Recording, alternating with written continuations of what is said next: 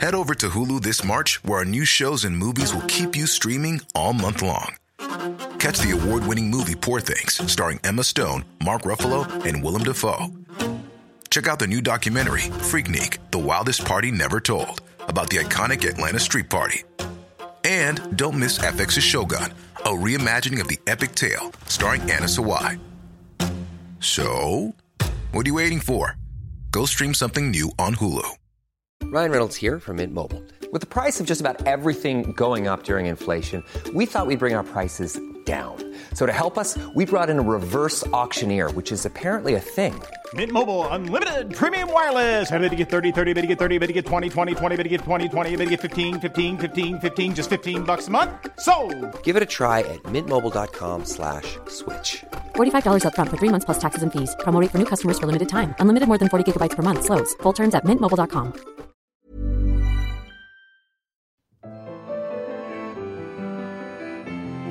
Hello and welcome to My Favourite Work of Art, with me, Dr. Laura Jane Foley. Each week, I'm joined in the studio by a guest who tells me all about an artwork that means something to them. Today, my guest is Shamim Sarif, an award-winning novelist, screenwriter and director. She won the Betty Trask Award and the Pendleton May First Novel Award for her debut, The World Unseen, in 2001. Shamim has adapted and directed the films of all 3 of her novels, and her films have won 47 awards internationally. She is the recipient of Best Director Awards for The World Unseen from the South African Film and Television Awards and the Phoenix Film Festival. Her 4th novel, The Athena Protocol, will be published by HarperCollins in 2019. I'm delighted you're joining me today. Welcome, Shamim. Thank you, Laura. So tell me, what is your favourite work of art? I'm going to say the work of art that I picked is called El Jaleo. Forgive my pronunciation, but it's a piece by John Singer Sargent, who's an American painter who spent a lot of time in Europe, and I think is best known for his portraits, usually of wealthy Bostonians, I think, around the turn of the century. But El Jaleo is a beautiful painting of his that I first came across when I was studying in Boston. Back in the day, doing my master's, and it's housed at the Isabella Stewart Gardner Museum there. So, for the benefit of listeners, can you describe it for us? I can. I hope so. It's really stunning. It's about 12 feet across, and it's a painting of a flamenco dancer who's foreground, leaning into this beautiful dance, and ranged along the wall behind her are musicians. One of whom has his head thrown back in sort of an ecstatic feel to the music, and also a couple of, I think, other dancers probably, who are just probably little flashes of colour in this painting. It's almost monochromatic, but the light effects in this painting are amazing and super dramatic. It looks like it's lit from below, as if the dancer is sort of dancing in footlights or something like that, and it creates this massive shadow effect. And almost half the painting, I would say, is just the textured back wall of this place where she is dancing, and there's just something stunning, I think, about the shadow play of the long shadows cast onto the wall of the dancer and the musicians, and the light and dark within the piece entirely. I think it's just dramatic. It's exciting, and just from the light and just from the sense of movement. To me, it creates a sense of that passion that you get in a great flamenco dance. Definitely. I mean, it's hugely dramatic. It's hugely evocative as well. And you can feel the movement. I mean, just looking at the image, she's off-centre, the main figure, and she's leaning back, as you say, and you can almost hear the rustle of her fabric as she's swaying around in time to the music. And in the back as well, there's a chap with his hands so closely together in just about to clap. And it's just a really, really powerful image of movement, of music, and of that ecstasy of being lost in a moment, isn't it? Exactly. And I think it's that power that art and storytelling has for all of us that's always fascinating to me. And I think you see a little bit of that there, in the reactions on the faces of the people around as well, and on her face, in fact, because there's a lot of eyes closed and moments that feel like almost rapturous within that, which I think is wonderful. It's filmic, isn't it? It's cinematic. And interesting, I don't know if you know this, but John Wayne used this image as an inspiration for him in the Alamo film. I didn't know that. Well, actually, I've got a little still from the image. There you go.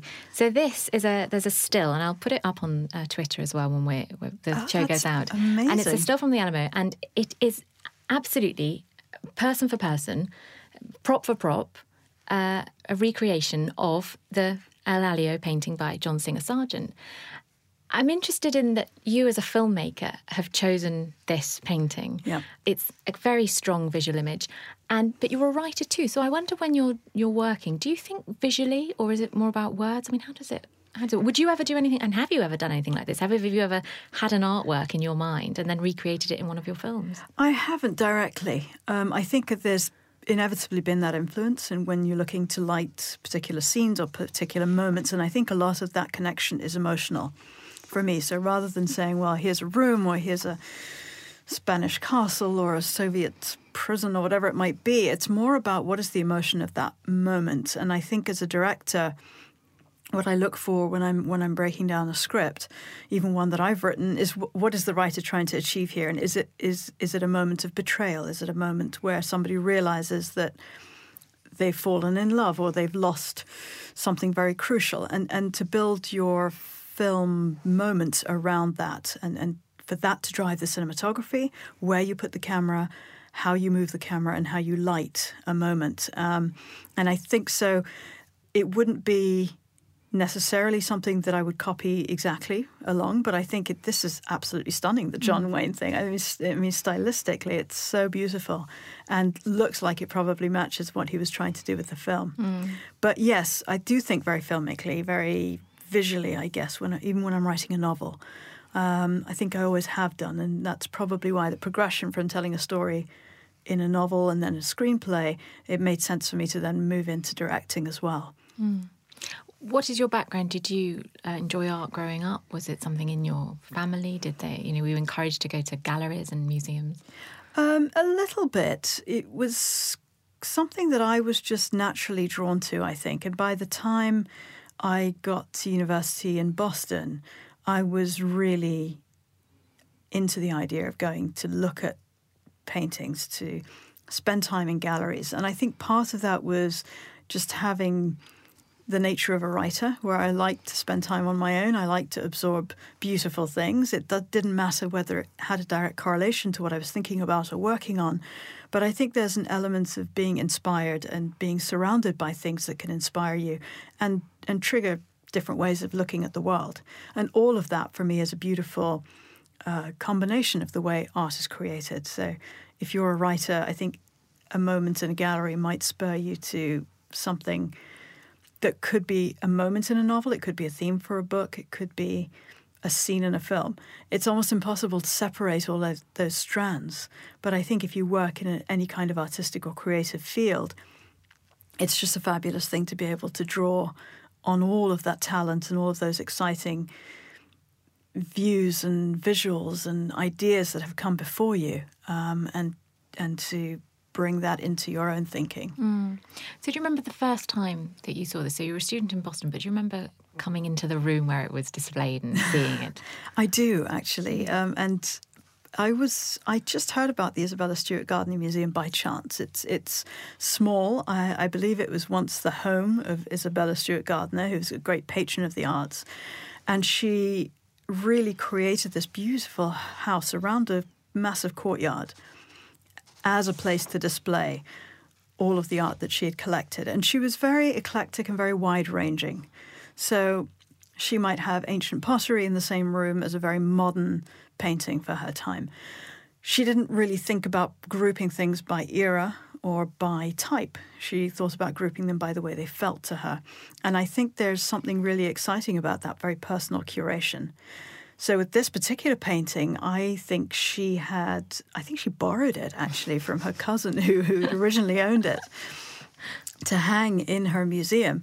But she created an entire gallery just for this painting to be in. And it had these beautiful Moorish arches, stone arches, placed at one end, which had nothing to do with the painting, but a beautiful frame, I guess a frame outside the frame for it. And I do remember walking into that because there was other beautiful stone pieces in there. And this stunning painting at the end, it almost looked as if it was lit from outside rather than just within the painting because of the way it had been put up. And I think her cousin actually gave her the painting after that. No, So. I heard the same story, actually, that Yes. she'd sort of admired this painting that was owned by, I think, someone called Thomason Coolidge. That's right. And she was after it for a long time, and she finally got him to agree to lend it to her. And as you say, you know, she created this amazing place for it to be displayed, and that he came back and said, well, actually, I think you'd better keep it because it looks better there than it does. Yeah, exactly. So clearly a very persuasive. Exactly. So a good tip person. if there's somebody's artwork that you're coveting, you can set up something amazing in your own house. But yeah, I do remember that really well, and I think it was a very special time for me to be in Boston.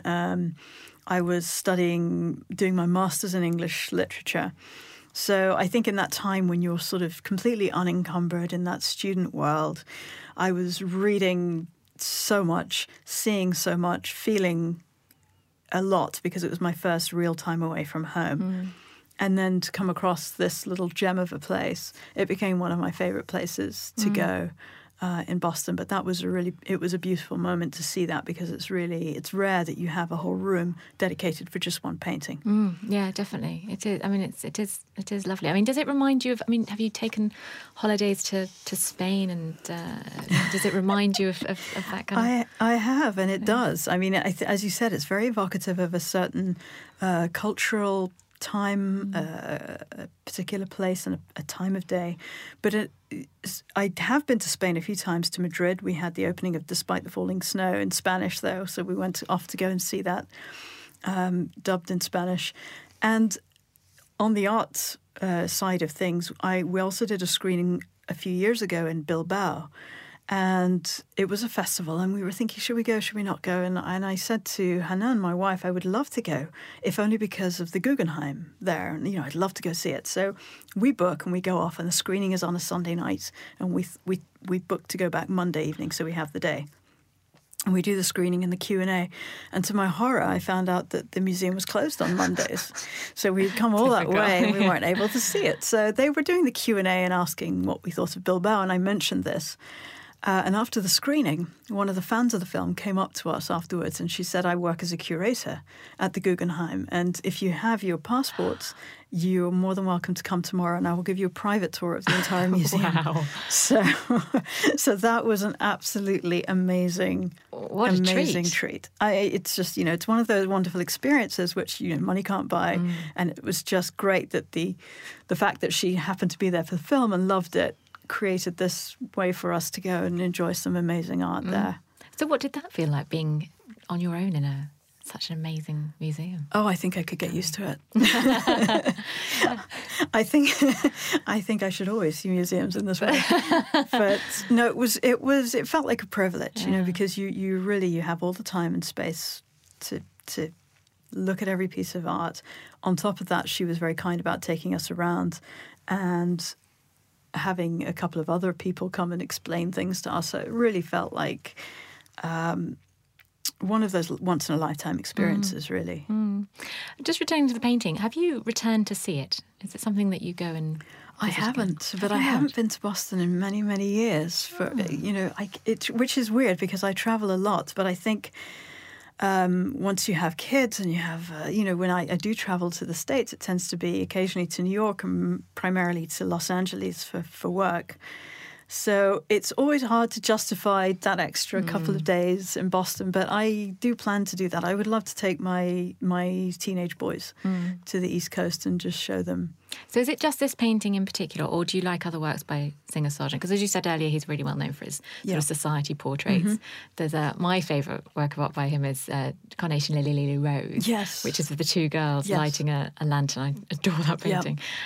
Is it just this, or is it? No, I'm a big fan of his work generally, and there was an exhibition here in London a few years back, and I took my younger son to see it, and it had some of those major portraits, Madame X, and there's one of Isabella Stewart Gardner as well. I don't know if that was in London, but yes, I think after she became ill and she's dressed in white, it almost looks like a death shroud. Right. But it's I think Carnation Lily Lily Rose is a really exceptional one too, and I think what I'm drawn to in those is the lighting again. Absolutely. And I think there's something just very beautiful, impressionistic, I guess. Yeah, definitely. But for me, it just evokes that feeling of film as well and being on a set because I really love the magic that lighting can create on a film. Yeah, absolutely. And of course, film has the benefit of being able to capture those fleeting moments. That's so much more difficult in painting and painting from life. But with the Carnation Lily Lee Rose, I always remember the thing that I remember about it is that he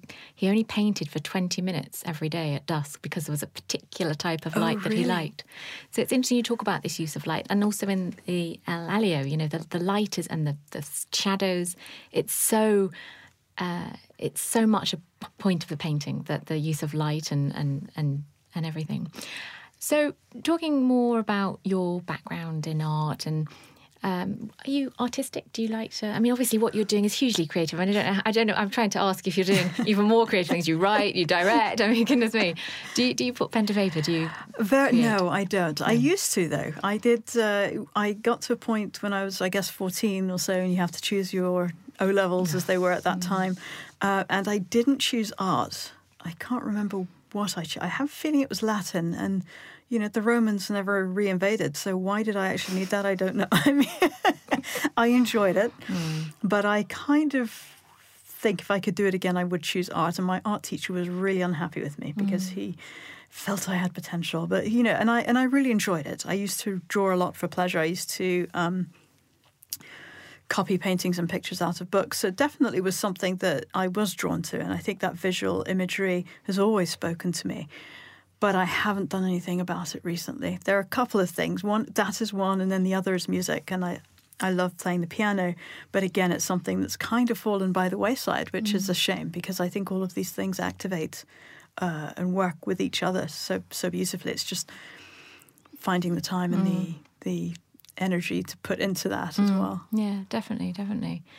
There's lots of music, obviously references in El Alio. There's 2 guitars on the wall, guitars playing. I mean, maybe that's one of the reasons why you're drawn to the painting, do you think? I think it is, actually. I never thought of it till now, but I think it could well be, because I do find music really a big part of my life. I mean, I know a lot of people will say that, but it's a big part of how I work as a writer as well, even for novels. I generally always have a music playlist going for films and for novels, not necessarily music that I would ever think to put in the film or that might even be right for the film as a whole, but something that might evoke a certain moment of a scene or the way a certain character is feeling even. And I will put all of those together, and then usually of a morning when I get up, I'll go for a run, listen to that if it's something that I'm working on. And by the time I'm back, usually there's something germinating so that when I get into my writing cabin, it's not just facing a blank screen in a vacuum. So you have a playlist. Do you have a sort of scrapbook of paintings? Would you do the same thing for art, or is it... Yeah, I have done art and photographs. So I'll also find, for example, there's a movie that, an independent film that I'm working on that I'm going to write and direct called Polarized next summer, hopefully. And I've already started I'll end up clipping out paintings, photos, landscapes. It might just, again, be a lighting effect, something like that, that will...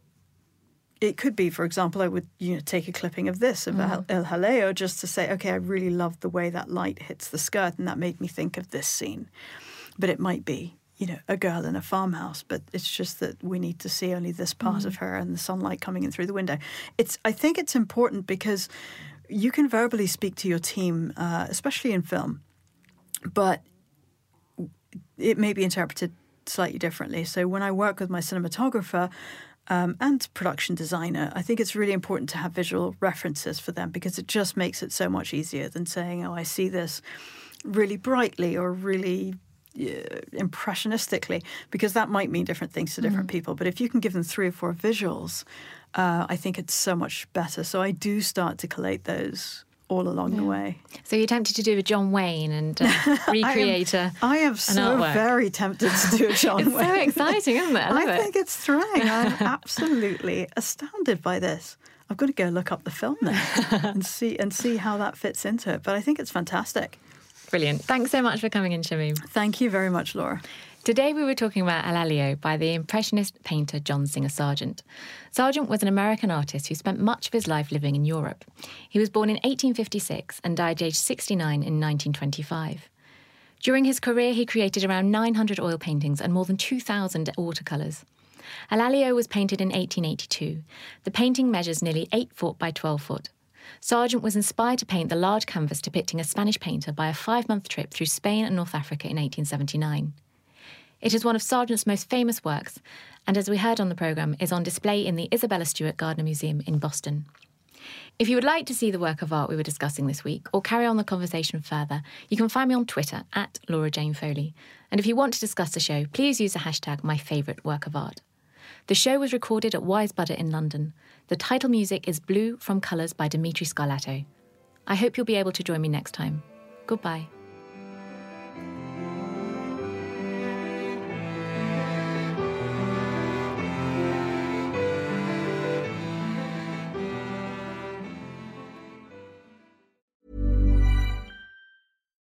Botox Cosmetic, out of botulinum toxin A, FDA approved for over 20 years. So, talk to your specialist to see if Botox Cosmetic is right for you. For full prescribing information, including boxed warning, visit BotoxCosmetic.com or call 877-351-0300. Remember to ask for Botox Cosmetic by name. To see for yourself and learn more, visit BotoxCosmetic.com. That's BotoxCosmetic.com.